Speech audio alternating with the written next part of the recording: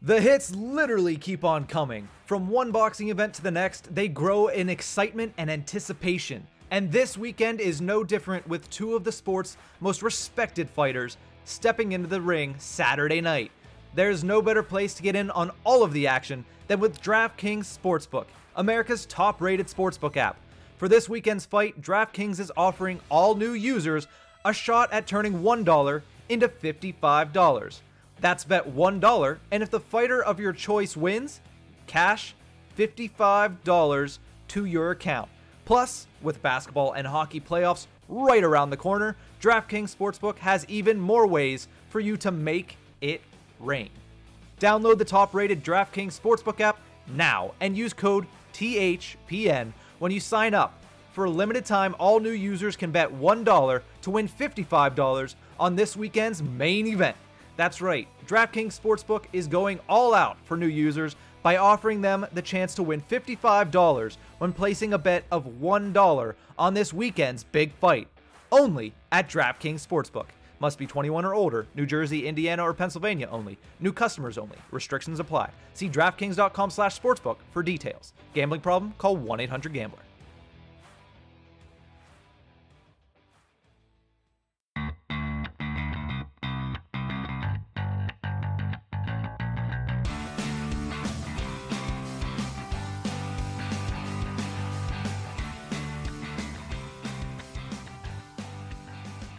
Hello, and welcome to the Tip of the Iceberg podcast, brought to you as always by the Hockey Podcast Network. My name is Nick Berlansky, and as always, I am joined by Nicholas J. Horwat. How are you feeling today, buddy? I'm feeling tired. I got my second COVID vaccine yesterday. I felt some of the side effects. I hope that doesn't deter anyone from getting it. You should still get your vaccine, but put it this way, it's just made me feel hungover today, if that makes sense to anyone. To be completely honest, I feel like most of our listenership knows exactly what it feels like to be hungover, especially considering some of them share fandom with the Pittsburgh Pirates. So you definitely know what it feels to be hungover, but it's good to hear that you're doing all right. Sorry, I didn't mean to cut you off there previously. No, you're good. I'm fully vaxxed, and the side effects shouldn't deter anyone. They're not terrible. They're not terrible. At least for Pfizer. I got the Pfizer one. The most I had was just a rough night sleeping, and that was about it. And my arm's sore, but that happens with any shot you get. I'll be able to let everybody know what the second Moderna shot does to me in a couple weeks, because I have that scheduled for, I believe, 2 weeks from now. So we'll definitely get into that when that occurs, probably at the beginning of the postseason. But we have some regular season play to talk about. We have a recap of the Pens Flyers on deck, plus a preview of the upcoming final series of the regular season between the Penguins and the Buffalo Sabres. And then we will go in from that into our interview with Josh Yohe of The Athletic Pittsburgh. A great interview that we had, talking to him about where the Penguins are at right now and where they need to be going into the postseason. It's going to be a fun conversation. I hope you guys stay tuned for that. And then we're going to finish off with what might be one of the most anticipated shout outs and call out segments ever. I'm very excited. And the best part about that segment is we don't know what the other one has chosen, so it can be a blindside. So it's going to be an interesting one for sure. But let's start it off with a recap of the Pens Flyers series that happened earlier in the week. A back-to-back series for the Pittsburgh Penguins. And Monday night, it was not looking good for the boys in black and gold, as they lost 7-2 in what I think is the definition of a letdown game. Horwat, what did you think about this performance? Yes. I mean, aside from the fact that we both kind of called the 1-1 for the series, but yeah, it was definitely a letdown. And I'm going to add a little extra to the letdown because I went out to a bar and watched this game. Oh, me and Megan and our buddy Matt, we all said, hey, let's just go to the bar and watch the game because we can kind of do that now again. And then I remembered why I hate going to bars to watch hockey games, because A, everyone speaks about things they don't know about, and B, the Penguins suck whenever I try and do something special with them. Well, if people didn't know what they were kind of talking about, you know what you should have done is direct them to this podcast to help further educate them. That way, when they go to the bar, they can throw out the educated things that we say. And I say that kind of sarcastically because I'm not sure I can technically classify most things I say as educated. but I like to think so. I will say also, it was definitely a weird crowd because it was the Monday night crowd. So, I mean, it was a weird decision for us to go to the bar, but I mean, Mhm. we went there with the sole purpose of watching the game, Yeah. eating some food and a beer or two. But when you get to the bar on a Monday night and you realize it's the Monday crowd that's there, things change because the Monday crowd is a little different than the weekend crowd at a bar. Hey, I used to have the Monday shift when I worked at Redbeards, and the people that came in were, for the most part, all nice people. But That's it fair. was definitely a different crowd than the weekend crowd. Yes, definitely different. Anyway, yeah, hockey talk though. That's what we're here for. Mhm. Sorry, I'm also very tired. If you couldn't tell. Um, yes, hockey talk. It was definitely a letdown game. I mean, Mhm. you go into it knowing that um, we don't need the win because we're in the playoffs. We don't need to really worry about a playoff spot or not. It's all just for positioning at this point. But you realize, oh wait, we suck right now. We're not looking good. There's no other real way of putting it. Um, it just wasn't a fun game, and it wasn't a fun game to watch. It wasn't a fun game to be around other people for, and it wasn't entertaining. You texted me saying you were watching the ESPN Plus Yeah. feed and you said you said it's unbearable to watch. You said Keith Jones is unbearable to watch, or however you put it, and I Yes. just responded with, you mean Keith Jones or the game? Because both of which were very much unbearable. For the first time in a while, I turned it off after 2 periods. You turned it off? I thought you were at a bar. How'd you turn it off? We left. Sorry, I guess I should say we Oh, left. okay. I We got left confused there for a second, and but yeah. didn't put it back on. Yeah, that's fair enough. And it was just not a good game from the outset. Like I said, definition of a letdown game. If you're coming off of a back-to-back a series against the Boston Bruins and the Washington Capitals, both teams of which you're fighting for positioning in the East, and you come off of those against a Flyers team that has nothing left to play for, nothing left to lose, I should say, as they have been eliminated from playoff contention after a very disappointing season. They're going to come out firing. And they did. And it showed. They put up a touchdown on the Pittsburgh Penguins. They put up 4 goals on Casey DeSmith. And even bigger than that, Casey DeSmith was injured in Monday night's game. While, yes, I understand that during the playoffs, your backup goalie isn't necessarily the number one priority, but we already talked about how thin the Penguins are at goaltending behind Casey DeSmith. And we saw Maxime Lagacé back up Jari on Tuesday because DeSmith wasn't able to go. So we don't know the extent of which DeSmith is injured, but he did not look good. And then, of course, the injury happening. It's not a good sign for the Pittsburgh Penguins, who need to keep players healthy and need to kind of put an end to players getting injured, because we also saw the first game without Mike Matheson on Monday, and Mark Friedman was able to jump back into the lineup for his 3rd game as a Pittsburgh Penguin. Oddly enough, he's played 4 games now with the Penguins, and all 4 have been against his former team, the Flyers, who have a bone to pick with him for some reason. Apparently. I guess, but we'll get into that in a little bit. Of course, the other storyline of that game, Evgeny Malkin able to rejoin the lineup after missing 23 games. I do have down here what their record was without Evgeny Malkin. It was 16-5-2.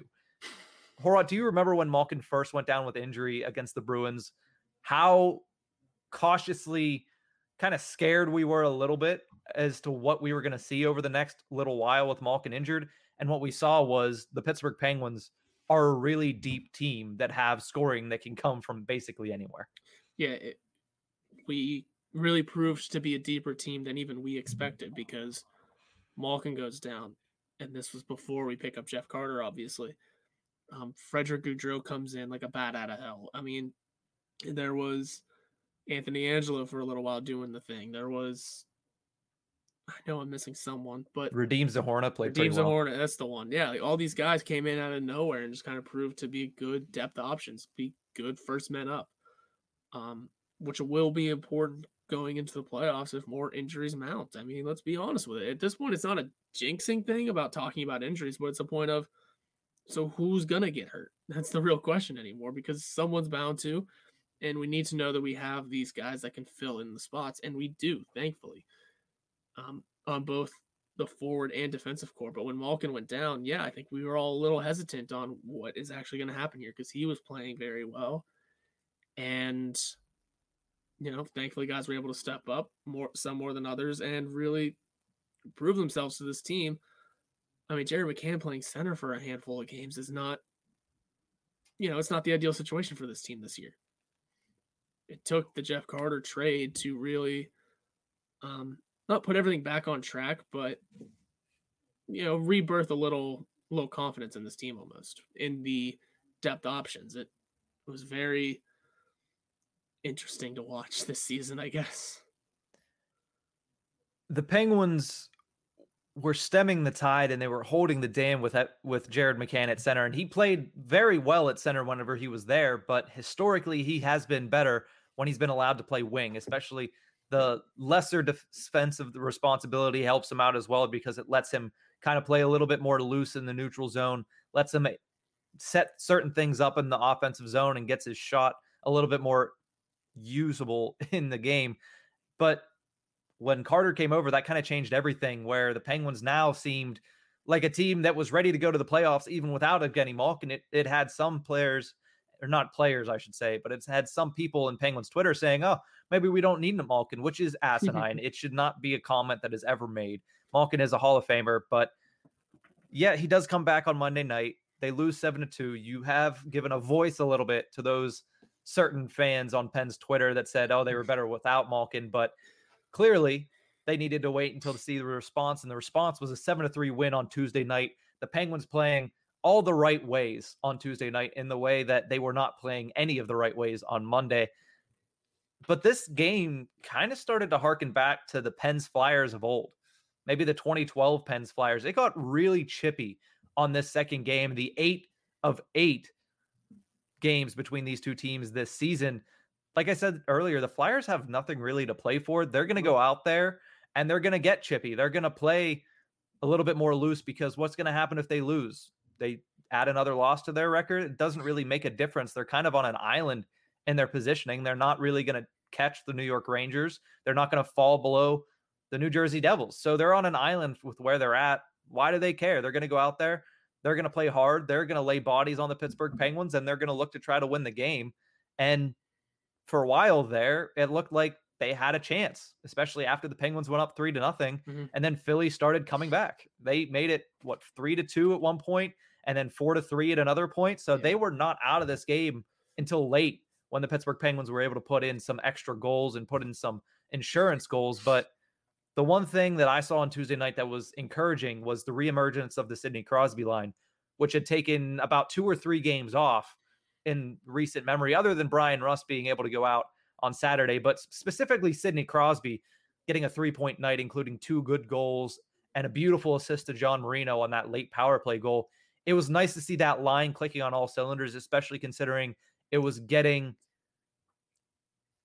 I don't know what the word I'm looking for is, but it was getting help from all 3 players on that line. Contributions, exact. I don't know why I couldn't think of that word. No, you're good. I mean, you're right. That line being not productive over the previous few games is not ideal because it's your top line. It is at one point, I don't know if it still is or not, but at one point they were the only trio in hockey in the NHL that all had 20 goals or more.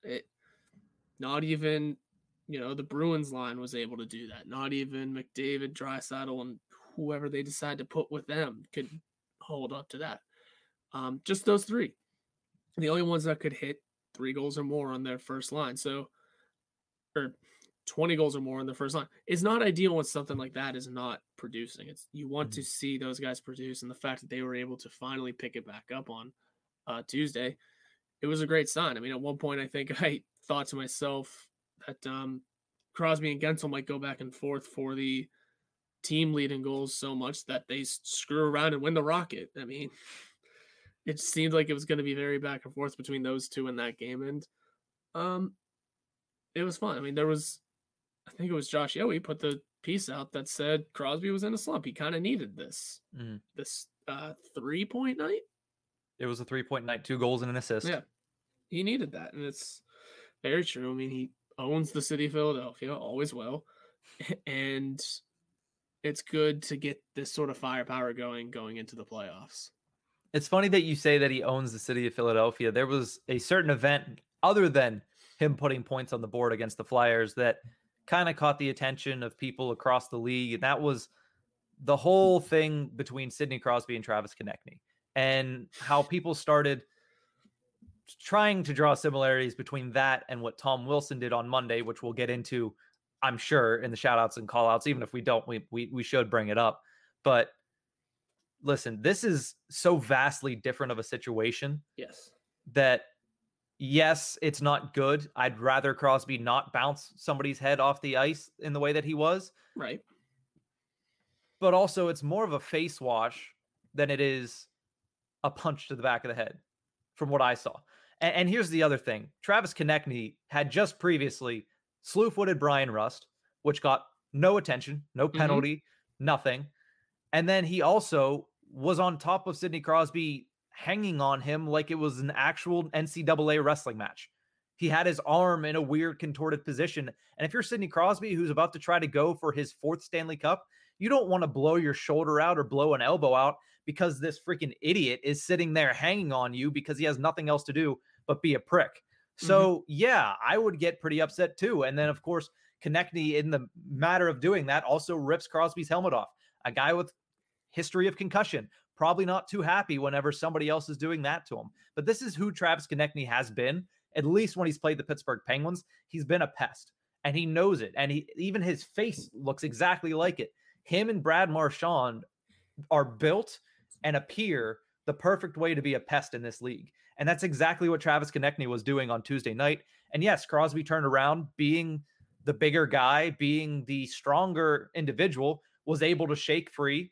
And while Konecny was still holding on to him, yes, he took his hand and shoved Konechny's head into the ice a couple times. I don't like that. I wish that he wouldn't do that. Correct. Do I understand why he has that reaction? Yes, because Konecny almost put him in a position to be injured going into the playoffs when Konecny has a golf round lined up for a week and a half from today, his first of probably many over the summer. So I understand the frustration. It does not look good on the Penguins captain. I could see possibly if they were going to try to fine him. I don't see them finding him anywhere close to what Tom Wilson got fined, but I could see them giving a fine for roughing. They didn't, at least as of now. But no, they're not going to. If they didn't already, they're not going to. Yeah, that stuff gets handled early on quickly in the day. Yeah. So, I mean, to kind of close out my opinion on this, no, it's not something that we should be happy that Crosby was doing. But do I understand protecting yourself in that instance? Yes, because Konecny was putting him in a position that he could have seriously been injured. Yeah, people only look at the image of and video of Crosby doing what he did, not the beginning of it when Konecny literally had him in a chokehold, basically. I don't want to be a little kid and say, oh, Konecny started it. He started it. But he did. There's no other way of putting it. Yeah. You retaliate the way you feel you should retaliate. Maybe in that sort of situation, you kind of black out a little in your head. But, I think a lot of the retaliation of it, I don't even know how to put it, just the outcry that social media has had on it, I think is in large part just due to poor timing. If that would have happened next week, or the week before, not the literal day after the whole Tom Wilson saga kicked off, not literally an hour and a half after the Rangers put out their statement. If none of that had happened, or if the timeline was a little different, the comparisons aren't getting made to this sort of level. They might get a little bit. I mean, Hockey Troll and Paulie Cupcakes both were basically sending out that video of Crosby doing it to Subban in the finals. But again, much different situation because, yeah, I said to Paulie and Troll, yeah, Crosby shouldn't be doing that because that's not, someone with concussion should know what sort of head issues can come from stuff like that. But it's a bad situation that you don't want your star to be in. And if he has to defend himself, he has to defend himself. Did he do it right or wrong? That's not up to us to answer. It's just a bad situation with bad timing, especially on this new occasion. It sucks. Tom Wilson's a piece of shit. I'm going to make that hard left in just saying that. And with the Tom Wilson thing, I don't think I've ever seen this much outcry against it. Like, yeah, anytime something happens, there's a good amount of people discussing it, but it's hit a different level this time, it seems. Yeah. Well, let's put a pause on Tom Wilson talk and save that, because I'm sure we're going to get into it in shoutouts versus callouts. And if we don't, like I said, that's how we're going to end the show no matter what. Okay. We're ending the show on Tom Wilson talk, but let's continue to talk a little bit about the Tuesday night game. A great goal by Jason Zucker that I do want to highlight, because there is a lot of people in this fan base that have gotten hard on Jason Zucker. And listen, he has played well the past couple of weeks, but he hasn't been able to finish. And I understand that finishing is the important part of playing the game. You're not a goal scorer unless you score goals. And Jason Zucker is supposed to be a goal scorer for the Pittsburgh Penguins, but a beautiful goal on Tuesday night. Great feed by Evgeny Malkin on a turnover forced by Kasperi Kapanen. That line had a pretty good night on Tuesday as well. And that makes goals in back-to-back games for Jason Zucker. I believe he has now 9 on the season, which, yes, it is not what we expected. It is not what we hoped for, but he's dealt with injuries. He has had a little area where he was struggling for a long time, where he wasn't even playing as well as he had these past 2 weeks without the goals. So yes, Jason Zucker, I feel like, is turning a corner. He's starting to be able to finish a lot better. And I think a big portion of that is due to him playing with Evgeny Malkin, who's been able to pick up multiple assists in his first 2 games back from injury. So all things are looking good for the Penguins' second line, and it's nice to see Jason Zucker get on the scoreboard. I hate seeing this feud about Jason Zucker. Why can't we just be happy with the fact that he is not a crappy hockey player? He is a great hockey player, and he has the opportunity to be a very important role player and play an very integral role in the Penguins postseason this year. And if he does stuff like he did on Monday and Tuesday with the goals that he scored, then he's going to. It's people want to tear him down because you're not allowed to have a down season on this team, apparently, according to a lot of people. In a lot of people's eyes, if you're getting paid a certain amount of money, you should be playing like a certain amount of money. Sometimes people just have down seasons, and whenever they have their down season, the fandom turns into, torches and pitchforks, trying to run them out of town, trying to force every trade they can. Mm-hmm. I mean, it happens with Malkin every offseason, For Zucker, though, it's just different because maybe we know he's not kind of the permanent player that we thought he may have been last year. Whereas this year, we've seen that even without him, during his injury, that we can fill the spot and still play pretty well. Mm-hmm. He only improves the lineup in a way that, it's unexpected almost. I think the fans have seen that this team is good without him, that they're totally unafraid of just losing him for nothing. That kind of leads into whenever I said I wouldn't protect him, in the expansion draft, because he is a guy that probably isn't permanent here. But who knows if another team actually wants him? You have to know what your future holds and know who you want to keep around. And he's a guy that, is hit or miss really in that sort of situation. And you mentioned that people kind of hold against him how much he makes. I think a lot of people also hold against him what we gave up for him. Yep. But listen, Jason Zucker is not the guy that asked for a first-round pick and Kalen Addison in return. He just wanted out of Minnesota. Whether or not he wanted out of Minnesota is also, I'm not even sure about that. But he was rumored to be on the trade market for over a year. So he gets traded to Pittsburgh. He's probably extremely happy about it because now his name's not going to be in trade rumors anymore. He gets to play with either Sidney Crosby or Evgeny Malkin. And he did play really well when he first came over last year. And I think that also plays into it as well. How well he played as soon as he got here. People got their expectations up. And whenever he didn't deliver on that at the beginning of the season, people got upset. And they are still holding it against him, even though now he's starting to perform. So it's nice to see him get the results that he got on Monday and Tuesday with goals in back-to-back games. I'd love to see him continue that and score 2 goals, at least 1 in each game coming up this weekend. But I'm not sure whether he's going to or not. But as long as he keeps the play up that he has been and just continues to try to calm down with the puck so it doesn't keep rolling off his stick the way it has been, I think that is a bonus for the Pittsburgh Penguins. And I think that he and Evgeny Malkin have something, and especially the 2 of those guys with Kasperi Kapanen, there's something there for the Penguins second line. And it helps that Jeff Carter and Jared McCann are going to also help and be great factors on the third line for the Penguins. But we have one last thing I should say to talk about from Tuesday's game. Shane Gostisbehere skated up behind Mark Friedman, who was his former teammate, former defensive line, I guess defensive core teammate. And while Friedman was putting the puck in the back of the net for an empty netter to make it 7-3, Shane Gostisbehere decided that was a good time to cross-check him at full speed into the boards. A very dangerous play.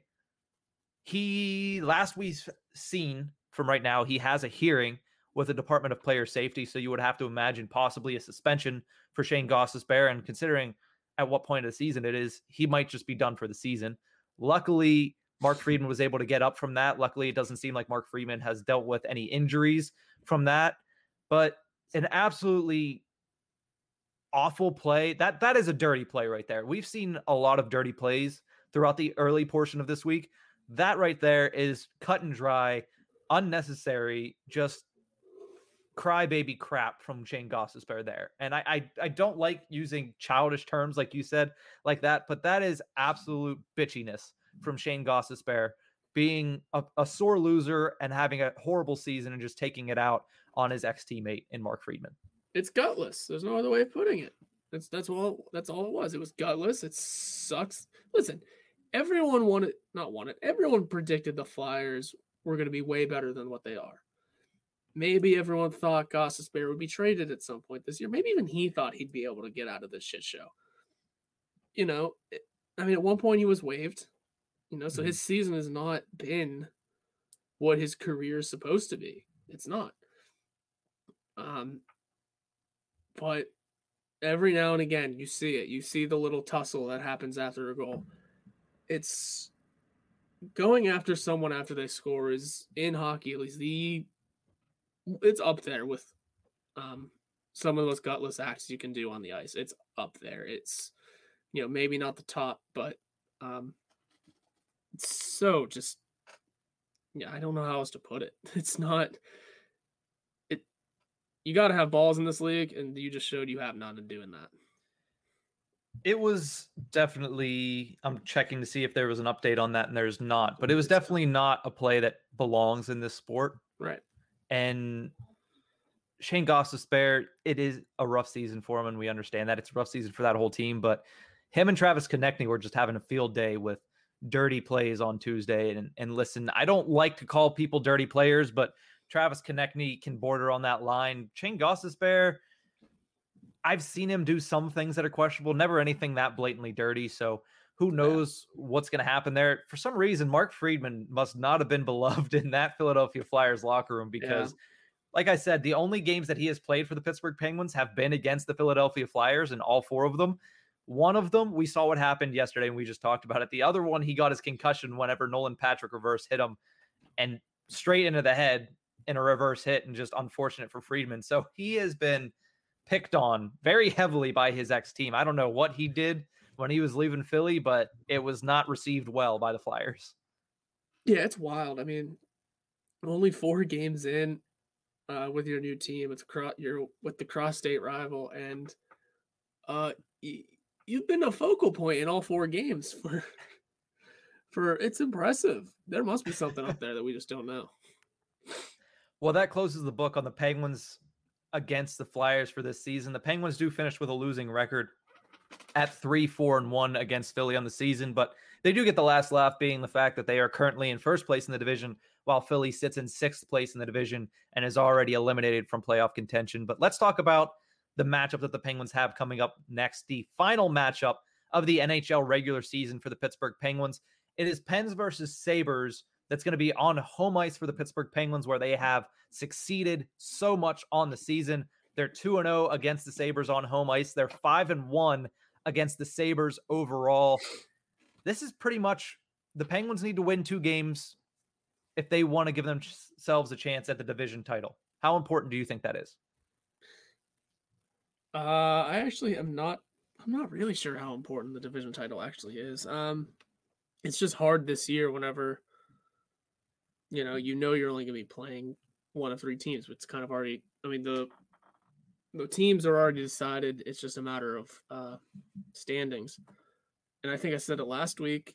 Anybody but Boston. So wherever they finish up, I would like to go opposite of that. So I don't know how important winning the division title actually is, but it'd be nice to do it for the first time in a long time. How about that? It would be, because the Penguins have not won a division title since 2014, which was the very first season of the Metropolitan Division. Ever since then, the Washington Capitals have won the division every single year. The Penguins have finished in second a couple of years, including in 2016 and 2017, but they haven't had a division title since 2014. So taking care of business against the Sabres, something you would expect to happen, but Buffalo is coming in hot off of a sweep of the New York Islanders. Goalie Michael Hauser himself is on fire. In his first two NHL games, he went 2-0 with a .940 save percentage at a 2.40 goals allowed average. And like I said, that was in his first two NHL games, both against the Islanders earlier this week.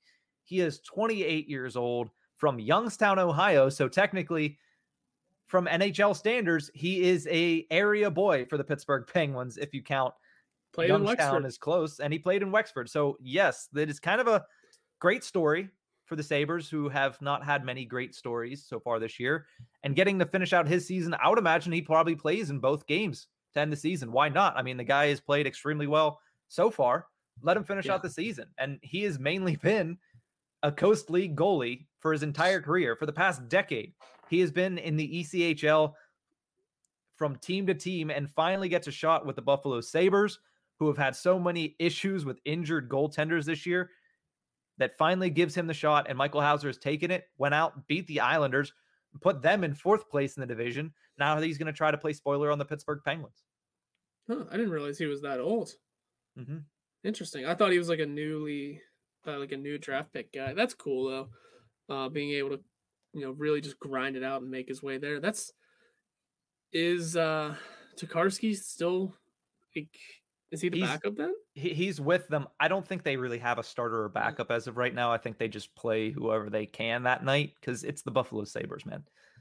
Yeah, I know, but you got to figure it's fun that they have two guys that it's like the only thing fun about this team right now. They have two guys in net that really grinded it out to be where they are. Yeah, it's on the worst team in the league, but it's still something. I mean, they're in the NHL. Tokarski and Hauser being able just to grind their way all the way up. It's notable. That's impressive stuff. While I know, and I always say that iron sharpens iron in this league, and I truly believe that that has been the case this year for the Pittsburgh Penguins in the East Division, I understand that the Buffalo Sabres are like lead from a lead pencil in that analogy, but the Penguins need to stay sharp against them, not only because you want to get home ice advantage, not only because it would be nice to be able to say you won the division title and get home ice advantage in the first and possibly second round, but you have a layoff coming up following these games. It's going to be at least a week before the first playoff game. So you need to go out as sharp as you possibly can be. We saw a little bit of that on Tuesday. We saw the opposite of that on Monday. So if the Penguins can go out and play like they did on Tuesday, the next two games to finish off the season at home, that's what they need to do. They need the confidence going into the postseason. They need to be able to go into the postseason firing on all cylinders, especially, like I said, with that layoff coming up. You want to go into it after two dominant victories over the Buffalo Sabres. Horwat, anything else you want to say about this matchup coming up? I know it is the Sabres. It is kind of not even a letdown matchup, but it's a lot lower of a priority matchup than the last three series have been with Boston, Washington, and Philly. But what do you think about this series coming up? Obviously, let's do our predictions. What do you think the Penguins are going to do in these two games against Buffalo? Oh, what are they going to do? Boy, I'm hoping for a nice, clean 2-0. I'm going to say that's what happens. I mean, the Michael Hauser thing would be interesting, but I think the Pens can get it done. Maybe they don't play everyone in the last game. Maybe it is a 1-1, but it's still Buffalo. You got to be able to handle it.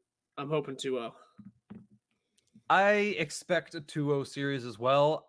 I'm not 100% sure that the Penguins are going to sit anybody because of the time that they have off. You clearly don't want anybody to get injured, but at the same time, with that layoff, you want people to get experience, especially with Evgeny Malkin. I don't think he's coming out of the lineup just because just getting back from injury. You want to get him as much game experience as possible.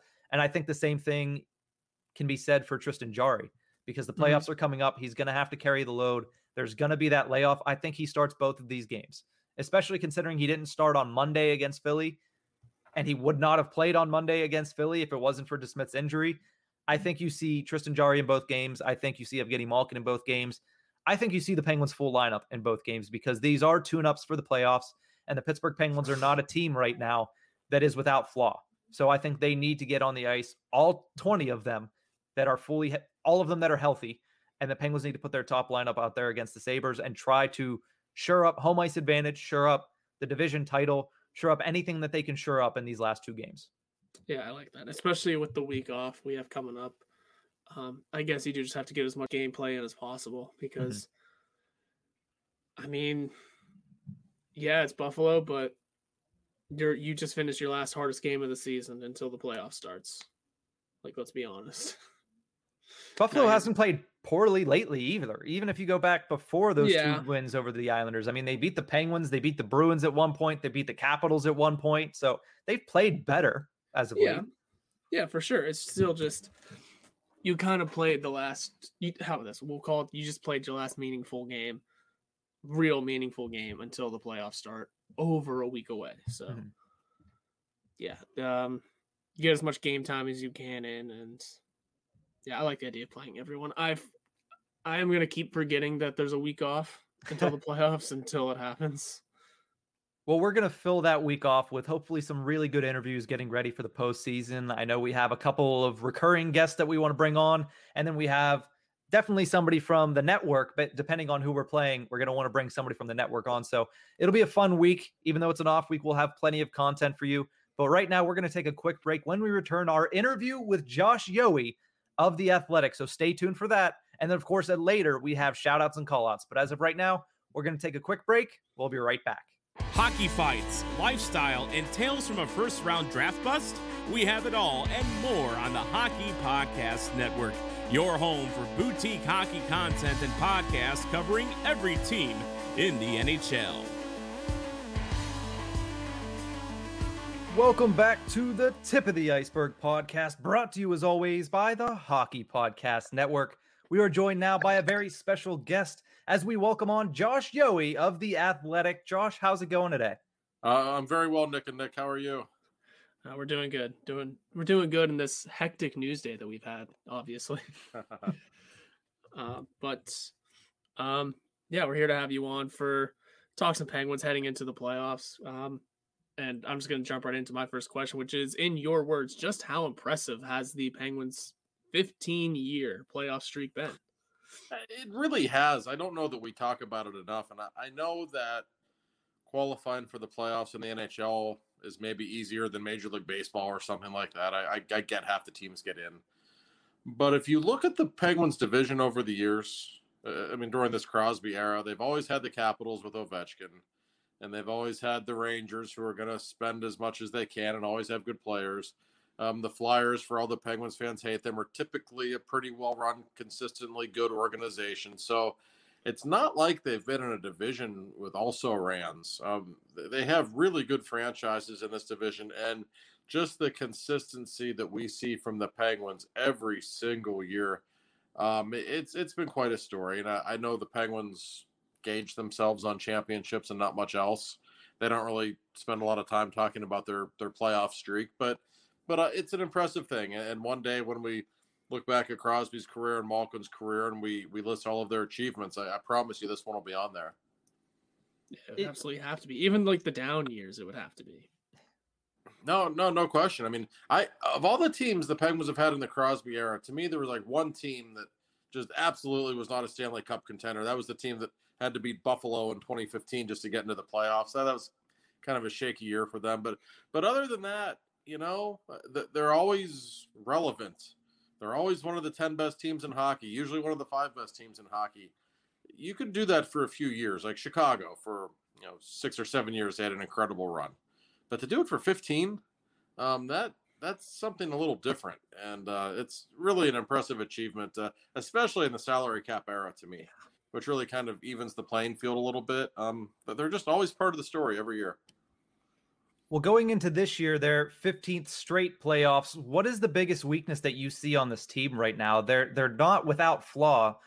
Neither is any other team in the playoffs this year, but what is the one that the Penguins have to really address going into game one of round one? Well, a couple of things. I don't know if I'd use the word weakness, but I think when you look at the goaltending, there's uncertainty there. Tristan Jarry's only ever played one playoff game. Casey DeSmith's never played a playoff game, and now he's banged up. So, I like Jarry. I think he's a really good goaltender. I think he's a legit number one NHL goalie. He's a very talented guy. And the good news is he did get that game of playoff experience last year. Maybe that will count for something. And he did win a Memorial Cup many years ago. And to play in that kind of a pressure-filled situation and to play well like he did, that's probably some kind of an indication that he can handle the stress of the postseason. But he's never done it. So if he has to play Tuukka Rask in the first round of the playoffs, you're going to give Boston the goaltending advantage. You just are, because he's won a lot of playoff games in his life. He's a veteran. He's been around. So that's one area that jumps out to me. And the other area, if we're talking weaknesses for the Penguins, their penalty killing's been pretty bad all season. And who knows how many penalties will be called in the playoffs. Well, the stereotypical thing to say is, well, they're not going to call anything in the playoffs. But if you look at the numbers, they actually do. Special teams can make a huge difference in the playoffs. The Penguins have a very gifted power play. We know that. Penalty kill has not been good this season at all. And whoever they play in the playoffs, maybe not the Islanders, but if they get Boston or Washington, they're going to have to deal with a very talented power play. So I think the way they kill penalties is going to perhaps determine just what kind of a run they can make. Yeah, you had just mentioned the three other teams in the playoffs in the East. How do the Penguins fare against those teams, and how important is home ice advantage this season? Well, it is. Look at these four teams in the division. Their home records are all unbelievably good, especially the Penguins and Islanders. It's off the charts. So, yeah, that makes a difference. And of course, we don't know who they're going to play yet. We probably won't know until next Tuesday after Washington and Boston are done with the final game of the regular season in this division. The Islanders right now, to me, are clearly the weakest of the four, and that's who anybody would want to play. They can't score. The loss of Anders Lee was a big deal. They're still going to be a pain to play in a playoff series. You know how they're good defensively. They're well coached, of course, with Barry Trotz. So it's not what I would consider an easy series, but I would certainly consider the Penguins the favorite if they were to play them. I really believe the Penguins match up well with Washington. They won 6-2 against them this season, and I felt like it even before the season. I don't like the Capitals' blue line. I don't think it's that good. Just a bunch of big, slow guys. They can't keep up with the Penguins forwards. I really believe that. I just think it's a great matchup for the Penguins, and you know who the problem is, and that's the Boston Bruins. I mean, we see it every year. The Penguins are not comfortable playing against them. Excuse me. Mike Sullivan's going to match his top line against Boston's top line. Well, guess what? Pens fans don't want to hear this. Boston's top line is better than the Penguins' top line. It's probably the best line in hockey. It's a bad matchup. Tuukka Rask might be in the Penguins' heads a little bit, and the Penguins don't like playing in that building at TD Garden. We know that. And the Bruins, they just know how to get under the Penguins' skin, but they know how to get away with stuff. Letang flips his lid every single time they play. Marchand knows how to get under his skin. They just know what buttons to push for the Penguins. So I'm not saying the Penguins wouldn't beat them. It's probably a 50-50 series. But if you're a Penguins fan, I'm telling you right now, if I'm a Penguins fan, I'd rather come in second place and not play Boston than come in first place and get Boston. And I don't think Boston's going to come in fourth anyway, but it's just a bad matchup. It's definitely one that we've looked at this season as one of the teams that the Penguins have struggled against the most. I mean, they're tied between them and Philly for their worst record that the Penguins have had against a division opponent. But in these playoffs, do you think, even if the Penguins don't square up in round one, if they get deeper in the playoffs, do you think they'd fare better deeper against Boston or in a first round matchup against Boston? Boy, that's a great question. And there are so many variables with health. Honestly, I'd almost rather play them in the first round. If you have to play them, I don't know. Why not? Usually that first round series is nasty to begin with. Maybe that'd be the way to go, but I don't know because, it depends on the health of Mike Matheson, for instance. Mike Matheson has become a very important member of the Penguins. I wouldn't have said this 3 months ago. I'd be surprised that I'm saying it, but he's been so good in the last 6 weeks. He's been one of their best defensemen. And so with him out of the lineup, that's a problem. He's week to week, whatever that means. So could he be back for the first round? Maybe, maybe not. That to me makes a huge difference. And while we're talking about Pittsburgh, Boston, to me, the ultimate variable in such a meeting is Evgeny Malkin, because that Bergeron line is going to give Crosby's lines fits. You just know that going in, and Boston's a good team. But the one thing, they've got some talent other than that top line. They've got Taylor Hall now, but they don't have Evgeny Malkin, and the Penguins always need Malkin to put up numbers against Boston because the Crosby line just typically is going to be held in check. I mean, if they play the perfection line 50-50, you're probably happy with that. So that means Malkin is just always important against the Bruins. He's played a couple of games. He looked okay. I mean, he clearly doesn't have his legs yet, but he might be the difference in this entire postseason. Do you think putting Malkin back on the top power play unit was the right move? Because I know that's been a, bit of a talking point. Like, does it make sense to have him on the first one, or how would he fare on his own second unit? Yeah, people were asking me about that a couple of weeks ago, and I said, you know what? I would just leave it as is. They're clicking at 30%, and right on cue, the couple of games before he comes back, the power play does nothing, and it actually looked really good with him on it against Philly. I'm kind of on the fence there, but, my theory has always been with him, and I know people have talked over the years about having multiple power play units, but when you got two of the greatest players of all time on your team, and the other team only has 4 guys on the ice, like, you should be able to make it work. Mm-hmm. You just should. So I'm okay with leaving Malkin on that top unit. And there's this perception out there that, Gino might screw things up when he comes back. Like, personally, that drives me crazy. Listen, I know he can be a high risk player, and he makes his mistakes. There's no question about it. I promise you, the Penguins aren't going to win the Stanley Cup without him. I just promise you, they need him. And don't forget, before he was injured, the Penguins were playing very well. And I think he had 12 points in 8 games. He was playing at a very high level before the injury. If he can get back close to that level with the chemistry he has with Kasperi Kapanen, look out. That gives the Penguins some serious lineup depth. No matter who they match up against in this first round, whether it be the Bruins, who we talked about, or the Islanders, or even the Capitals, depth is going to be, as always with Mike Sullivan teams, a key factor for this team. And one of the players that is a key part of that is Brandon Tanev, who is still fighting to possibly return to the lineup. Is there a chance that he moves to that second line? I know there have been kind of rumblings of that being a possibility, or is he destined to rejoin Blueger and Aston Reese on the fourth line? There's a chance. That's what I've always been wanting to experiment with Tanev there, because I just don't like Jason Zucker on that line. And I like Zucker. He plays really hard. He's a good player. I see no chemistry with him and Malkin at all, personally. My guess is that Mike Sullivan will put Tanev where he always puts him, with Teddy Blueger and Zach Aston Reese. That is you have like any comfort foods when you're in a bad mood, like he just eats ice cream or whatever, right? Yeah. That's his comfort line. Like, when things aren't going right, he just puts those guys out there because he knows they're good together. They're great defensively. And that's fine if that's what he wants to do. That gives the Penguins some serious depth, because I think those 3 guys, that's a pretty decent third line at the NHL level, in my opinion. To have that as your fourth line, with maybe, Carter and McCann and Rodriguez perhaps on your third line. Wow, that's serious depth. This is the deepest Penguins team, theoretically, that we've seen in years. And you know that you need that when the playoffs show up. So I'm interested to see the line configurations. I also want to see if they keep Friedman in the lineup. If Matheson isn't back, that surprised me a little bit. I thought they might go with POJ, but he's been okay. I haven't really seen enough of Friedman to make up my mind, to be honest with you. But my guess is, to answer your question, I think you'll see Tanev, Aston Reese, and Blueger together.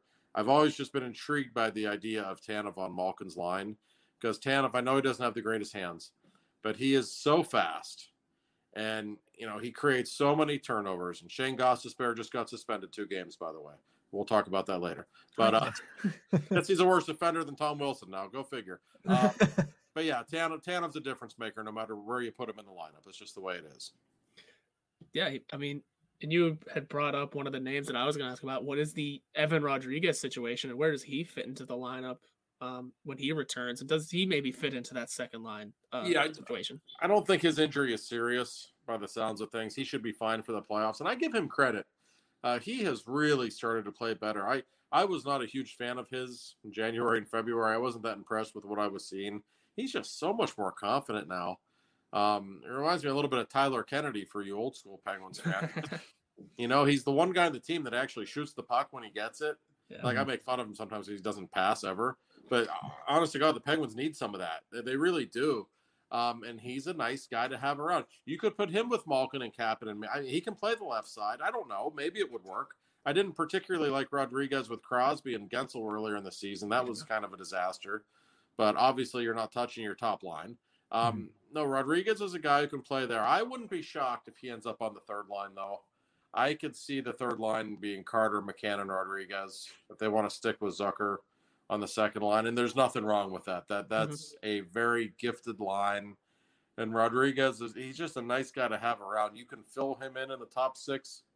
If somebody gets banged up, he can play the left side or the right side. He's not a great player, but he's okay. He can score a little bit. I like his game right now. I appreciate the Tyler Kennedy comparison. I was a big Kennedy guy whenever he was here. Guy, huh? Yeah. It's funny that you mentioned Evan Rodriguez in the light that you do and being able to basically fit anywhere, because when we talked about Brandon Tanev possibly going to the second line, there's a certain style of player that has to unlock the capabilities of that Blueger, Aston, Reese line. And Tanev does it perfectly. But I also thought whenever he had the time on that line that Evan Rodriguez did the same thing. So even having him on that fourth line, if you want to experiment with Brandon Tanev on the third line with Carter, or even as far as the second line with Malkin, I feel like Evan Rodriguez also unlocks what we like to see from Blueger and Aston Reese. Oh, that's a good point. You could absolutely play him there. You could. The only problem Mike Sullivan has now, he quite literally has not had a healthy lineup all season. And he might be about to have one, at least at forward. But now he's only got 2 games to tinker with his lines until the playoffs start. So he doesn't really have much time, which makes me think that he'll probably fall back on whatever is familiar. And that's why if you go with the Blueger line, as it usually is, at least you're familiar. You know what that line is. You know what your top line is with Crosby, Rust, and Gensel. So, and you got Malkin and Kapanen are going to be together. So it makes it a little easier to fill in your lineup if you're Sullivan. But think about all these names we're talking about. These are good hockey players. Like there's no Craig Adams on this roster. Like this team is really, to me, from a depth standpoint, very much capable of making a long run. They have all the variables that you need. And no, Rodriguez is one of those guys.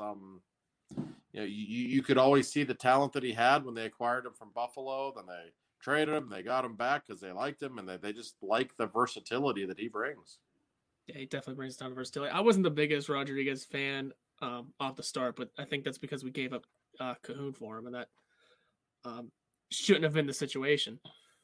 But yeah, so this depth looks good, but we're not going to have this whole interview go by and not have your opinions on the Tom Wilson situation. And now, since you brought it up, the Shane Gostisbehere 2-game suspension. I mean, there's no real question other than what are your thoughts on everything?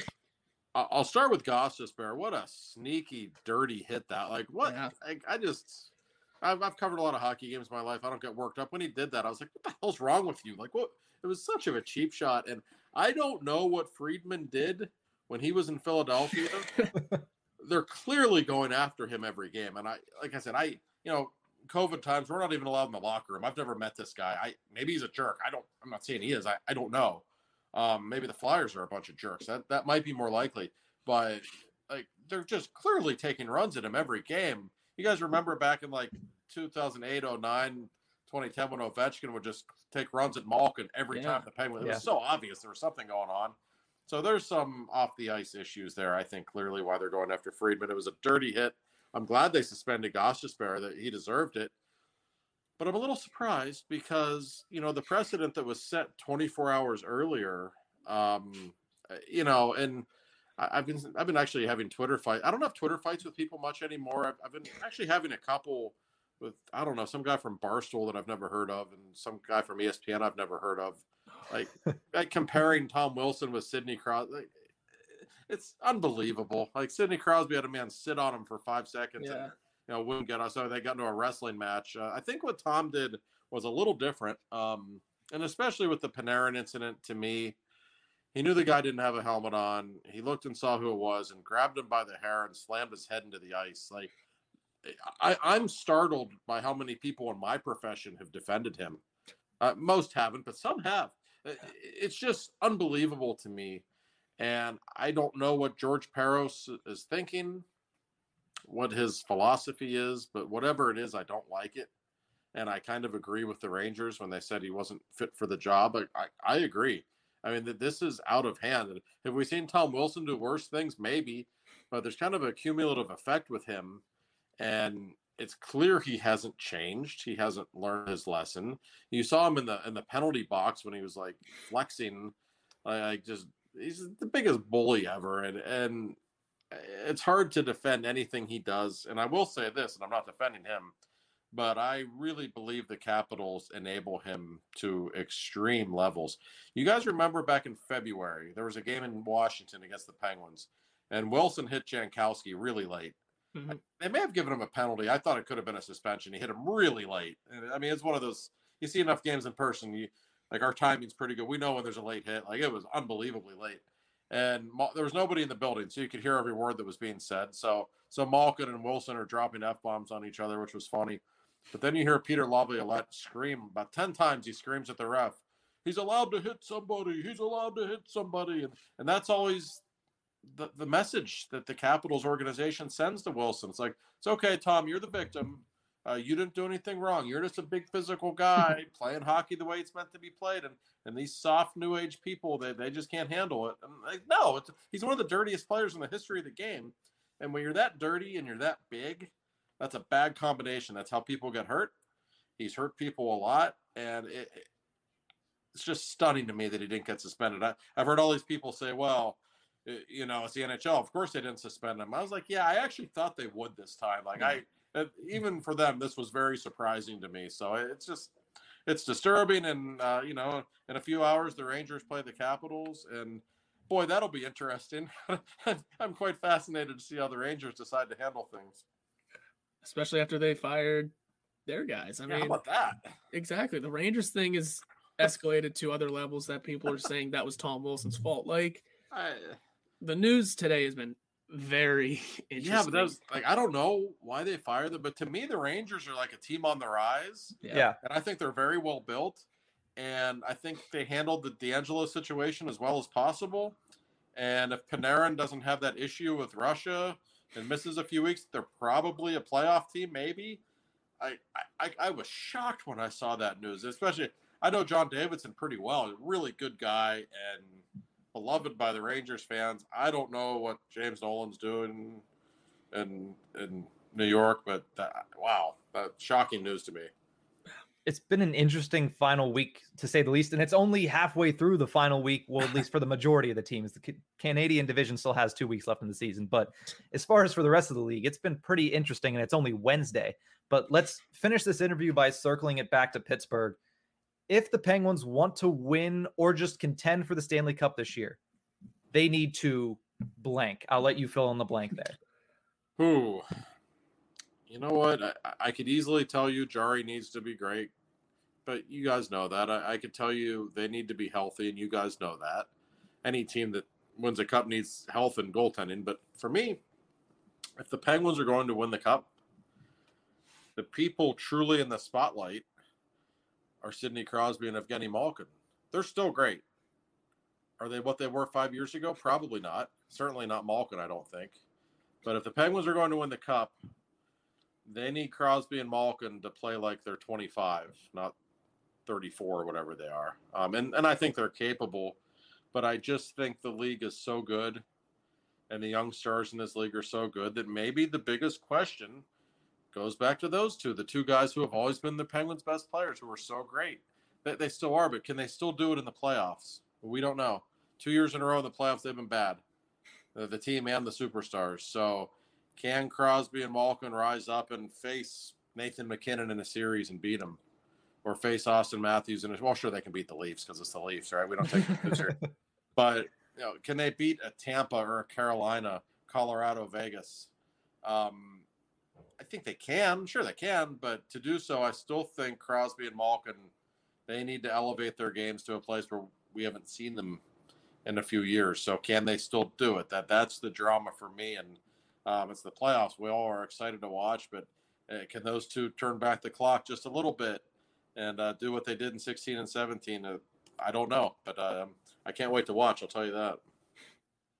I'll tell you one thing. You mentioning a Penguins Avalanche and a Penguins Leaf series. I don't know why I hadn't thought about that until now. I think I'm just hyper focused on the Mass Mutual East Division, but that would be peak entertainment. And that could be conference final, right? Because it's going to be going to reseed, I think, after the first 2 rounds. Be like Pittsburgh, Colorado in the semis. How great would that be? Like, I mean, I'd be all no, seriously. And Colorado's probably my favorite team to watch in the league, actually. So, the hockey fan in me to see Crosby play against his buddy McKinnon in a playoff series, that would be okay with me.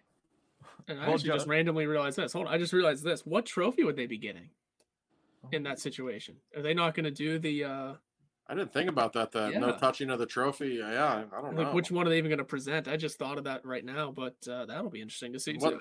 What city are the Leafs going to play in, or the Oilers, or whoever? I've heard Chicago. Maybe it's probably going to be American City because. As somebody whose ex-wife and 2 kids live in Canada, I know how hard it is to get into that country right now, and they don't want us there. So the Leafs or whoever comes out of that division is going to have to come play in the United States. That's almost a given. So probably, and I don't know if they'll have fans or not, if they play in Chicago or Buffalo or whatever. No, it's going to be a little unorthodox, but just to have playoff hockey with at least some fans in the building.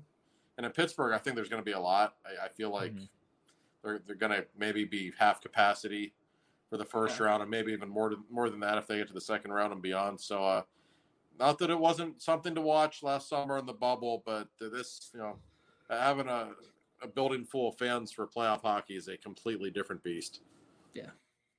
Well, Josh, thank you so much for giving us your time. We appreciate you joining us. We appreciate you giving your insight onto all the Pittsburgh Penguins talk we had, the Tom Wilson situation, and the playoffs that are coming up. We're all obviously excited for playoff hockey with fans for the first time in 2 years. But before we let you go, we want you to pump anything you got coming up on The Athletic. Do you have anything else coming up personally? I know I have your book here that you did with Phil Bourque right behind me. It's one of my favorites, but let us know what you have coming up and let our listeners know where they can find you. We broke a record for expletives in that book. The publisher company told me what the editor said. But we try to make it entertaining, boy, it's funny. We haven't had much else to write about other than games because it seems like they're playing games every single day the last 3 months. So a lot of game coverage. But next week there will be all kinds of playoff previews. And I will tell you, my colleague Rob Rossi and I have been working on an article for quite some time that revolves around the friendship of Sidney Crosby and Evgeny Malkin. And that should be dropping right before the playoffs start, I think. So hoping people will enjoy that one. But all kinds of good stuff. Jesse Marshall, the analytics, and Sean John Tilley writing Sean things, always a little outside the box, and myself and Rob on the beat. So, we will have no shortage of stuff to read. Sounds good. And, Jesse Marshall actually went to the same school as us, so we have a little bit of a connection there. Yeah, Point Park. Oh, I went to Point Park too. I will have you know. I'm a little older than you guys. I did not know that. Yeah. So, how just a brotherhood that? Now. I forgot Jesse went there. Yes. So, Jesse's the greatest. Jesse's the nicest human being on earth. But no, it's a good collection of writers that we have on our staff. A bunch of fun guys to work with, except for Rossi when he's in one of his moods, which is 90% of the time. But you learn to deal with it. We're like an old married couple, so you just roll your eyes, Well, last time, I want to thank you so much for joining us. Yeah, my pleasure, guys. Anytime. What's up, everybody? It's Jaron from the Hockey Podcast Network's newest show, the Windy City Benders Podcast.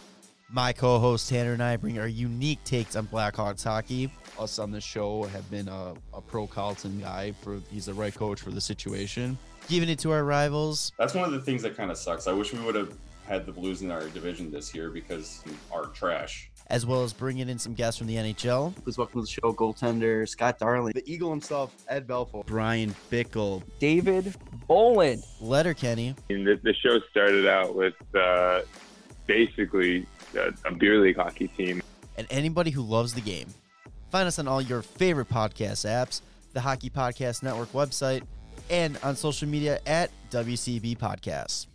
Tip of the Iceberg, Season 2, Episode 44. This is going to be such a fun shout-outs and call-outs segment.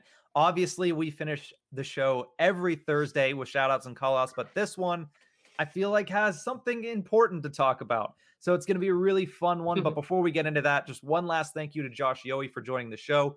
We appreciate him giving us his time, and we appreciate him giving us his insight. It was really great to get to talk to him. For sure. It's always fun to get to talk to guys like that. They know so much. They're so knowledgeable about the team that they could talk us under a rug with how much they know on the team compared to us. You know what I mean?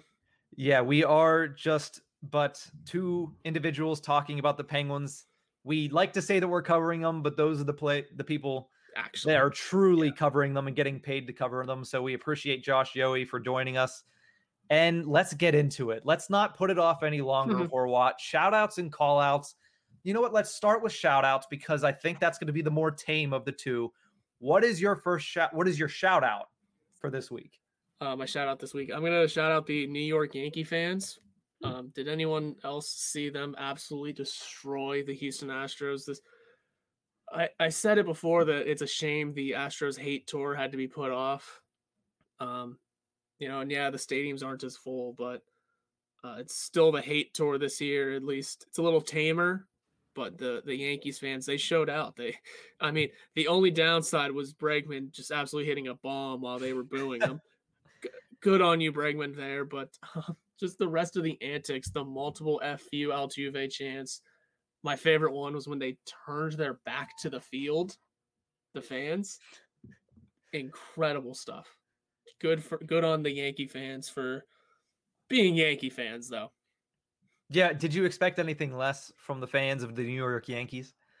No, people think some hockey teams have some passionate fans. The Yankees are a whole nother breed. Well, you have to be considering how expensive it is to get into Yankee Stadium. Yeah, plus 27 rings doesn't, there's some arrogance that comes with that. Speaking of 27 championships, my shout out goes to the Montreal Canadiens' Cole Caulfield. Back-to-back OT game winners for his first 2 NHL goals. Of course, everybody was excited for Cole Caulfield to join the NHL and join the Montreal Canadiens since he was drafted back in the first round of the 2019 draft.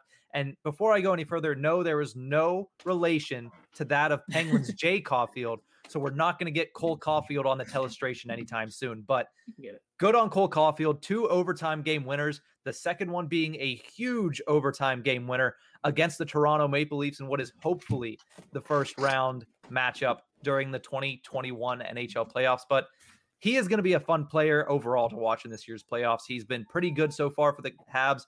Obviously, 2 overtime game winners doesn't lie. He's had a great year. 2021 Hobey Baker Award winner from Wisconsin. And then, of course, joining the Habs, being able to score his first goal in overtime, being able to score his second goal in overtime. And like I said earlier, against the Toronto Maple Leafs, it doesn't get better than that if you're a Montreal Canadiens rookie. Yeah, he's got to be living the life up there now. He's American, right? I believe or so. Is that Judd Caulfield? I'd have to double check. Yeah, that's a big shot. And that's a huge thing to do for that franchise of all places too. The Montreal Canadiens are very much their fan base. You want to talk about the stingy fan base in hockey? They're pretty stingy when it comes to guys that are not French Canadian joining their team. And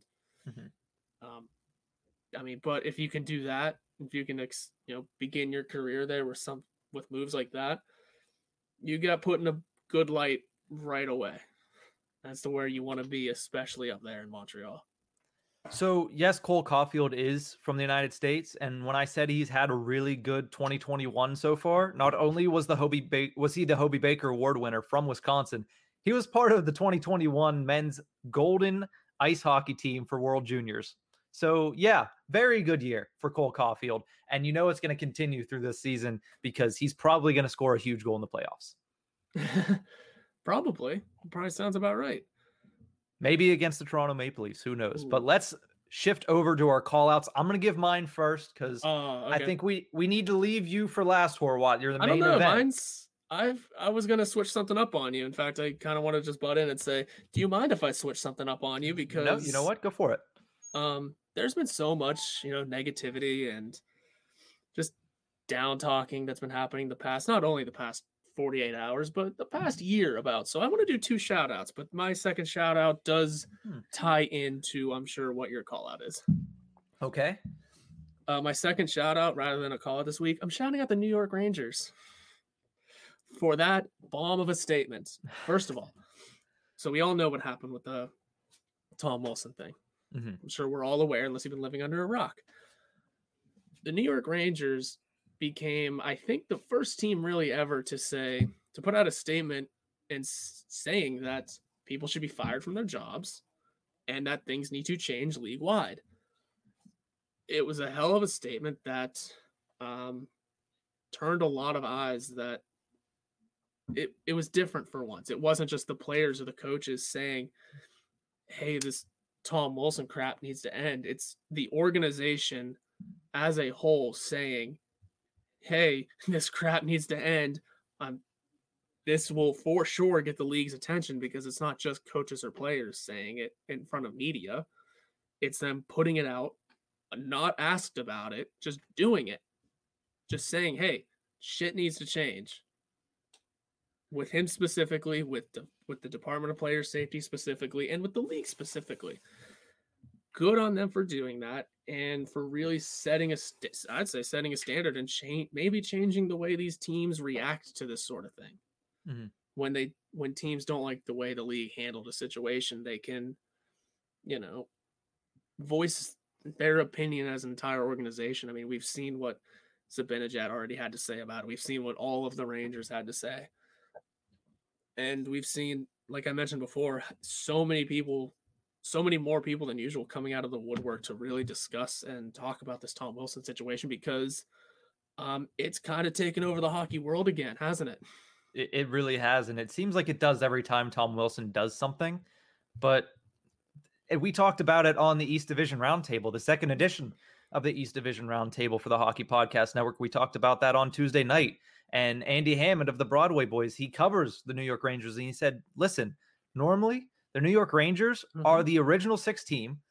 They are cookie cutter, which means they will not make any statements about anything controversial, because that is their role. They are an original 6 team that likes to stay quiet and keep their pristine reputation. But here, this was something that surprised him as well. He said that on that podcast. He said, listen, this is way out of left field for them, because they don't usually make statements like this. He said the statement a couple of years ago when they said, we're going to rebuild, that was a surprise. And this was 100 times more surprising than that. So yes, definitely out of nowhere from the Rangers organization. And it is a statement that is going to grab everybody's attention across all 32 teams in the league right now. Yeah. And I think everyone was kind of waiting for the Rangers to be fined for it. They're the New York Rangers. They can afford a fine. Yeah. Okay? Plus, what, the league's just going to fine? The league probably can't fine a team for releasing a statement like that. No, they can. They fine coaches for saying stuff in post-game press conferences. They could probably fine a team just as easily. But you shouldn't in that situation, and they shouldn't be fining coaches because they're voicing their opinions. They're asked, especially in a media availability thing, when a coach is asked a question, what do you want them to do? Well, in that sense, the league doesn't want them to throw the league under the bus. They want to keep the league at this level where it's untouched and unchallenged. And that's why they fine coaches for saying stuff that goes against the league. That's why John Tortorella has paid more money to the league than he has in taxes in the past 5 years, because he says stuff about the league and they fine him for it. And that's what they're probably going to do. Might be behind closed doors to the New York Rangers, but if they do that, I'm sure it'll get out anyway. Well, guess what? They made a statement that turned a lot of heads, and it was appropriate. Go into your call out now, because the positivity train has left the station. Yeah, and it's funny because I don't listen to the podcast as much anymore, but Steve Dangle had a really good tweet when it came to the New York Rangers thing. He quote tweeted it and said, 1, they're right. 2, they're never going to get a call to go their way in the next 20 years. 3, the league is going to fine them. And 4, they're right. And yeah, he's 100% correct on all 4 of his points. But my call out goes to another Canadian team. My call out goes to the Winnipeg Jets. They're about to ruin the first Habs-Leafs playoff matchup in over 40 years. The last time the Montreal Canadiens and the Toronto Maple Leafs have faced off in the playoffs was 1979. We were primed and ready for that about a week ago. It was pretty much set in stone that it was going to be Habs Leafs first round, which would have been so much fun. And it still could be. It's a possibility. except the Winnipeg Jets are 2-8-0 in their last 10 games, including 7 straight regulation losses, which has brought them back to tied with Montreal for third in the division. By the time this comes out, both teams will have played another game, so Montreal might be ahead of Winnipeg by the end of this, and Winnipeg might have ended their 7-game losing streak.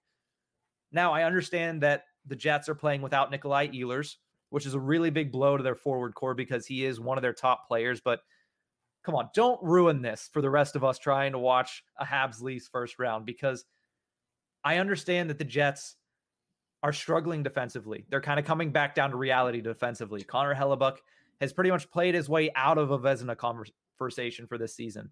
I understand Nikolai Ehlers is gone. I understand PL Dubois is not everything that he was advertised to be when they traded Patrick Laine for him, but there was a reason this team was almost in first place in the division 2.5 weeks ago. Now they're going to be in fourth place. They're still going to make the playoffs because they're so far ahead of the Calgary Flames, and it's pretty much impossible for the Flames to catch up. But do not ruin this Leafs Habs first round for me, because this is one of the things I'm looking forward to. Between Leafs Habs and the all Florida first round, those are two of the most fun matchups that we could get in the first round of the 2021 NHL playoffs. And the Jets are just about to ruin that by completely pulling a Pittsburgh Penguins, I guess I could say, from last year, because the Penguins played themselves out of a top 4 spot in the East last year. And now the Winnipeg Jets are playing themselves out of a top 3 position in the North Division. Yeah, there's been a lot of talk about in that locker room about what the hell is going on there. Yeah. Blake Wheeler apparently doesn't play defense. Wasn't he up for a Selke like 2 years ago? Blake Wheeler's also had a lot of injuries to deal with this season, I'm pretty sure. It's so wild what's going on over there. I mean, there's got to be something more, because, I mean, their captain decided not to come back last year in Dustin Byfuglien. Patrick Laine, something happened there, obviously. So he had to get traded out after a game. There's something weird and fishy going on there. It's an interesting situation that, when you bring up the defensive play, you're totally right. What the hell happened? I mean, yeah, it was just Neil Pionk for a little while, but now this whole team isn't playing defense. Yeah. So, I mean, their defense was questionable last year, but now it's just nothing. Hopefully they can figure something out, because I really want to Habs Leafs first round. I really want that rivalry to be renewed. That was the whole point of having a whole North Division. Well, that wasn't the whole point. Obviously, COVID was the whole point, but that was one of the big pluses of having the North Division and all Canadian division, is it will spark these rivalries again. And it has, between the Habs and the Leafs. They've had some pretty good matchups. Like I said, the Cole Caulfield overtime winner on, I believe it was Monday. But at the same time, it would be a lot nicer if we got it in the playoffs. But I'll step off my soapbox for now on the North Division. Horwat, I think we're ready for the main event. What is your call out? Yep, it's going to be the entire Tom Wilson situation. And I'll try and keep this brief, really, because you don't have to. That's fine. I mean, I didn't want to when it first happened. I didn't want to give this situation the time of day, because it's same shit, different day with them. I really didn't want to delve into the whole thing, but seeing kind of everything that has happened since then, that more details keep coming out of other things, like details from the league, or like from inside the league, of why George Parros didn't want to suspend Tom Wilson for that Brendan Carlo hit, and that Bettman himself said, no, you're suspending him for something, because that's ridiculous. And I think that's kind of why the league didn't really have an action against the Rangers, because Bettman himself is probably thinking, you're right, guys. If Parros is the one that, himself did not want to suspend Wilson for the first hit, and then we're assuming he's the one that didn't want to do it again. The whole timeline of events here has been wild. This has been this Tom Wilson thing. He's been doing this shit since 2013. I think I saw. This is his first run in with the Department of Player Safety. How do you make it 7 years? 7? 8. 8. How do you make it that long? That many run-ins?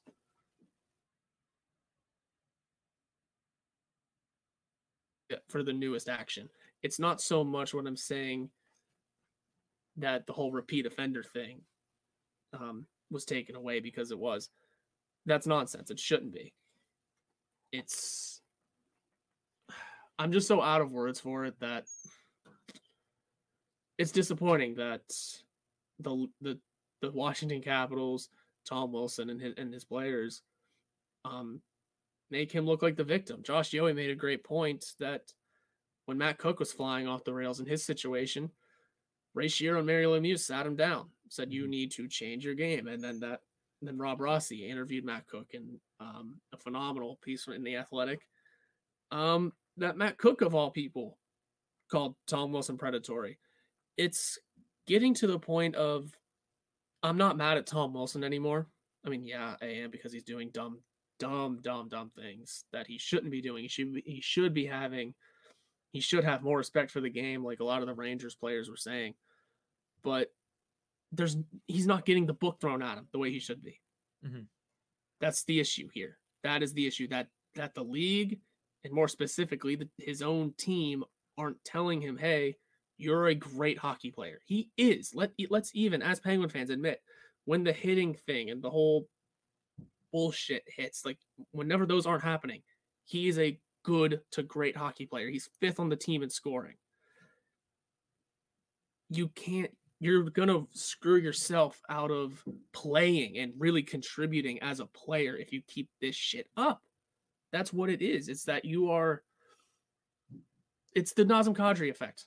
Whenever who's to say he was really effective in Toronto, but he was a good player that, basically voluntarily took himself out of games because he couldn't control himself. And what happens? Who knows? Maybe if Kadri's playing, maybe there's some weird butterfly effect, and the Toronto Maple Leafs, win that series, going to win a couple series rather than him being suspended. When a great player is off the ice, your team is worse. That's how it goes. And Tom Wilson, good player. When he is off the ice, it's not good for the team.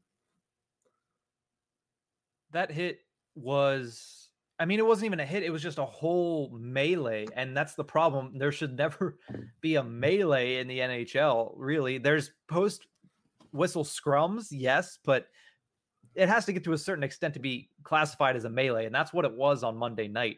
Here's the thing. The NHL ended up fining Tom Wilson $5,000, the maximum allowable under the CBA for a roughing penalty. And that was for the bunny rabbit punches to the back of Pavel Buchnevich, whether it was the head or whether it was kind of the shoulder area, which is where I thought he hit him. Okay, that's $5,000. That makes sense. That's fine. That's a solid punishment handed down by the NHL player safety for what that specific action was. But what it led to, that's where I think they failed the NHL. And that's where I think they failed the Washington Capitals. And that's where I think they failed Artemi Panarin. Yeah. Because as I mentioned on that roundtable episode, and we were all pretty diplomatic in our answers there, I'm not sure I'm going to be as diplomatic here, just because thinking about it more, the way that Artemi Panarin went in there, yes, he did jump on the back of Tom Wilson. And yes, that is a post-whistle scrum where Tom Wilson has not caught himself in much trouble over his career. Most of the trouble he's been in is hits during the pace of play and during the field of play. But it becomes something different than a scrum whenever you turn around, use both hands to forcibly basically throw Artemi Panarin from the standing position flat onto his head. That's when that changes from this is a scrum to this is something that is actionable. And I'm not exactly sure if he got the 10 minutes for roughing with Panarin, but that's not enough. If that's what his penalty was, the 10-minute major or 10-minute misconduct or whatever for the roughing with Artemi Panarin, that's not enough in my eyes. I thought he should have been suspended the rest of the regular season and brought back at the beginning of the playoffs. If that. I still think that that's what it should be.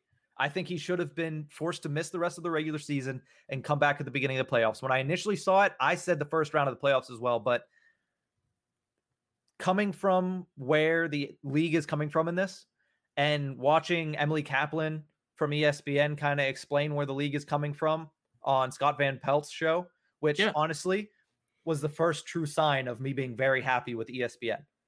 I was the first true sign of me liking ESPN's coverage of the NHL. I liked that. But after seeing that, no, I think the first round might be a little much, but it's still the fact that he is being enabled not only by the league, not only by the inaction of the NHL player's safety, but by his teammates, by his organization, and more importantly, by the other teams. Yeah. You don't need to go out there and be the Wild West. People are saying Colton Orr is going to be there in Wednesday night's game. He's going to be in the arena. Who gives a shit? What is that going to do? Yeah. What is he going to do? Verbally abuse him? Tom Wilson doesn't care. He's going to flex at that, and that's fine. But it's in Tom Wilson's head that he's untouchable at this point, that he can do something like that and get fined pocket change.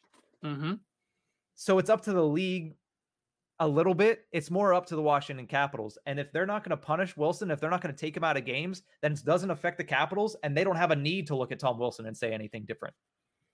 That's why they support him, because it hasn't hurt their organization. So it was a rough play. It was unfortunate that Artemi Panarin is now out for the season. It is unfortunate that a star player in this league was crushed like that, but it is also the same fact that it is the NHL and he chose to go in there. I don't think Artemi Panarin was trying to start a fight with Tom Wilson in that. I think it was post-whistle scrum, try to pull everybody apart. I got my guy, and his guy happened to be Tom Wilson, who he was seeing red. We've seen in Pittsburgh, Evgeny Malkin has seen red on several occasions. He tried to decapitate somebody from the Flyers at one point. Yeah. We don't you can't condone when that happens. So why are we trying to condone it when Tom Wilson does that? If you're the Washington Capitals, nobody else in the league is, but the Washington Capitals are trying to condone it, and so are their fans. And listen, you mentioned it. Tom Wilson is a fantastic hockey player. He's not on the top line of the Washington Capitals because he needs to protect Alex Ovechkin. Nobody needs to protect Alex Ovechkin. Nope. The reason he's up there is because he is a premier player in this league. He is a great hockey player. He is a 20-goal scorer. He is a 50-point player. That's why he's there. He is, as I think somebody in that roundtable described him, a unicorn. Size, speed, skill. He does that better than basically anybody. Yeah, he totally does. And I have two more notes to add on to this. One of them being from the roundtable is when Andy Hammond asked Troll, does it feel like, people are just coming after you? Is that why you get so defensive of it? And Troll had the response of saying every time.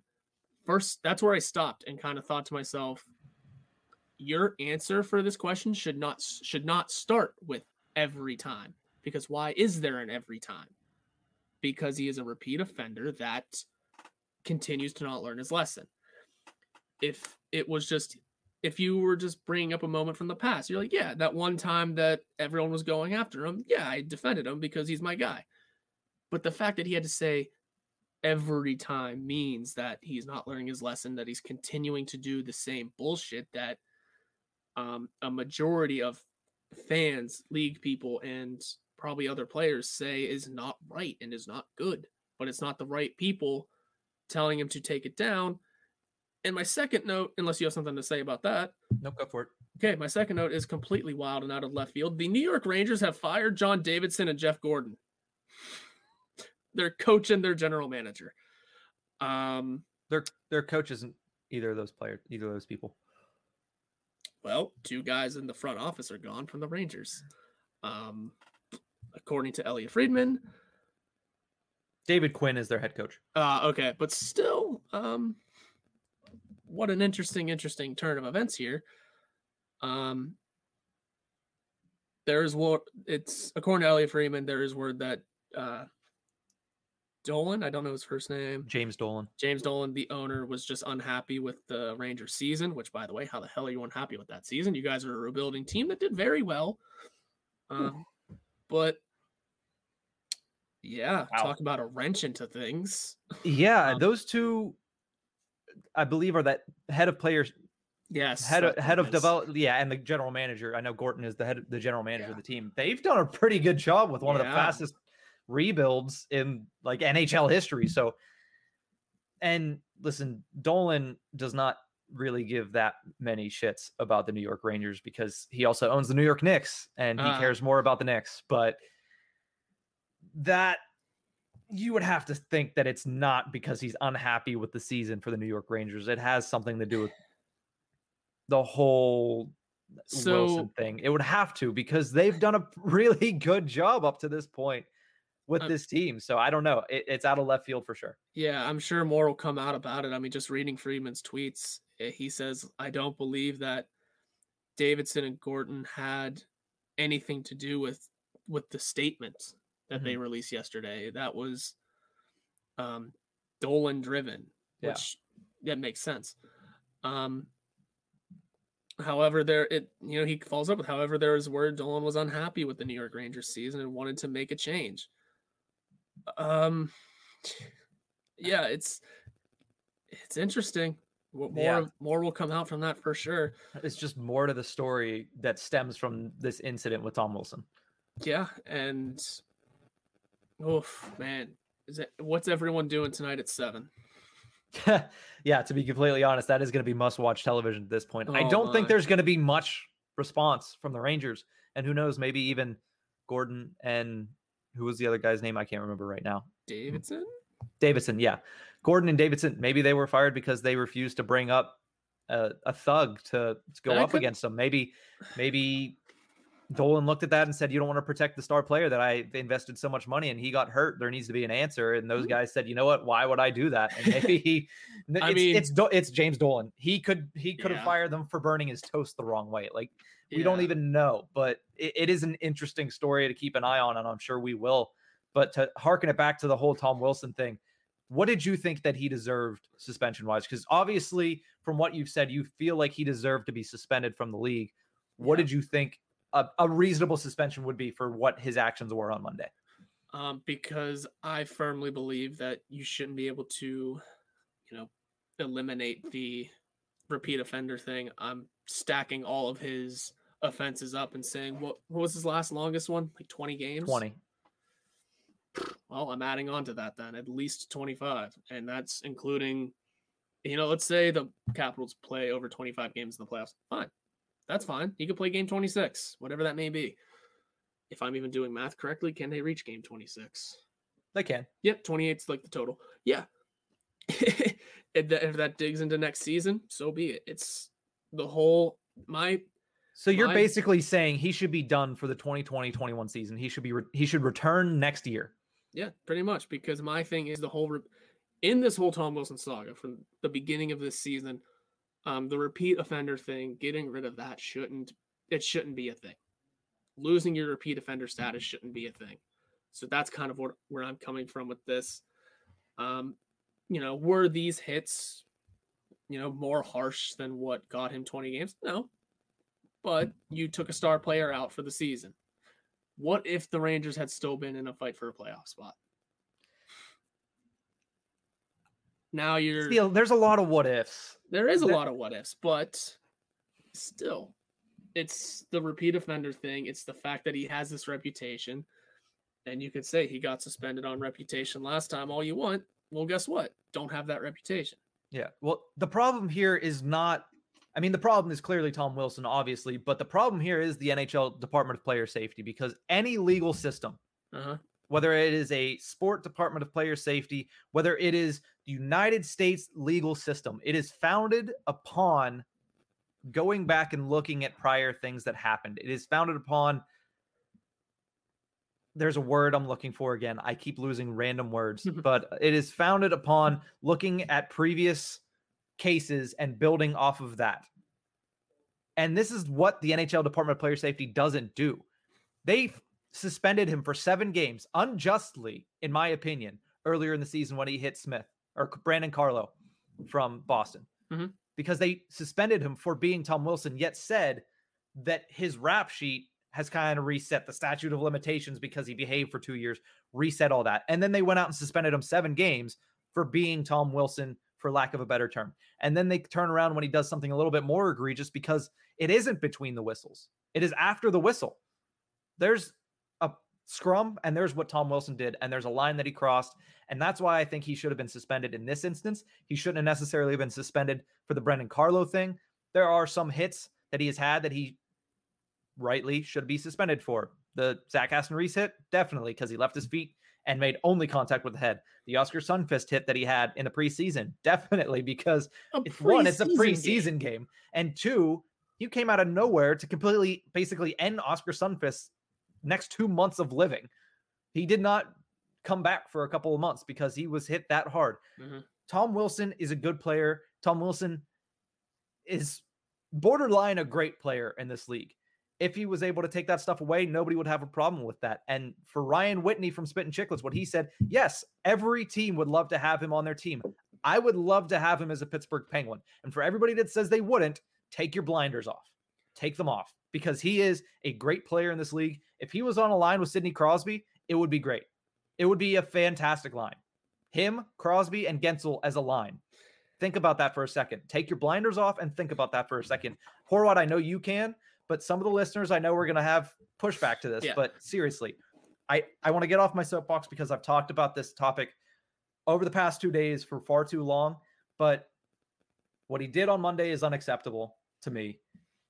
Do I think that he is beyond rehabilitation? No. Do I think that he needs to be banned from the league? No. I think he deserved more of a penalty than what he got, and that's what makes me upset more than anything is that. And I said it on the round table as well. The fact that linesmen refuse to get into scuffles whenever it does appear that people are going to get injured, that also bothers me. But that is a different topic for an entirely different day. Yeah, you said every team would like to have everyone would like to have Tom Wilson on their team. I would if he wasn't doing dumb shit like this. Yeah, leave it at that. Because like I said, he's a great player. You can't be a great player in the press box. I think that's the perfect way to end it. Unless you have anything else, I think we're about to end this show on that crazy note of about 15 minutes of Tom Wilson talk. Sorry we kept you around for so long.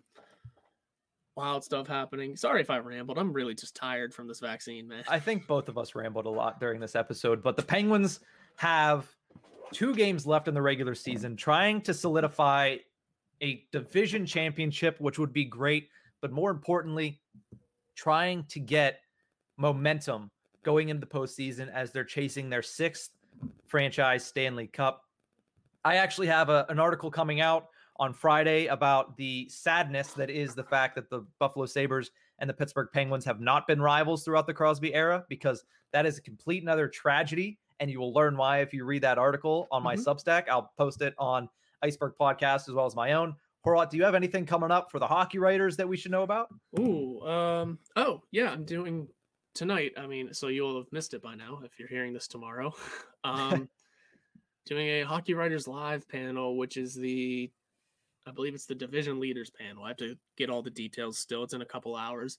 Okay. But yeah, I'm doing that. And of course I'll be writing at least once a week.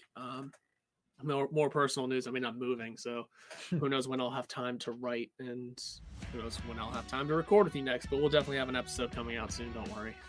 We will have plenty of content for you guys with the NHL playoffs just around the corner. 2 games left in the regular season for the Pittsburgh Penguins, but that's going to do it for this episode of The Tip of the Iceberg. One last thank you to Josh Yohe for joining the show. That's going to be it. We'll see you guys next week. You can follow us on Twitter at NickHorwat41 and at Nick_Berlansky. You can also follow the show's Twitter handle at Iceberg Podcast. This podcast can be found anywhere you get your podcasts from, so please subscribe and rate us on Apple Podcasts. We are brought to you by the Hockey Podcast Network. You can visit them on Twitter at HockeyPodNet or at thehockeypodcastnetwork.com. Every team, everywhere.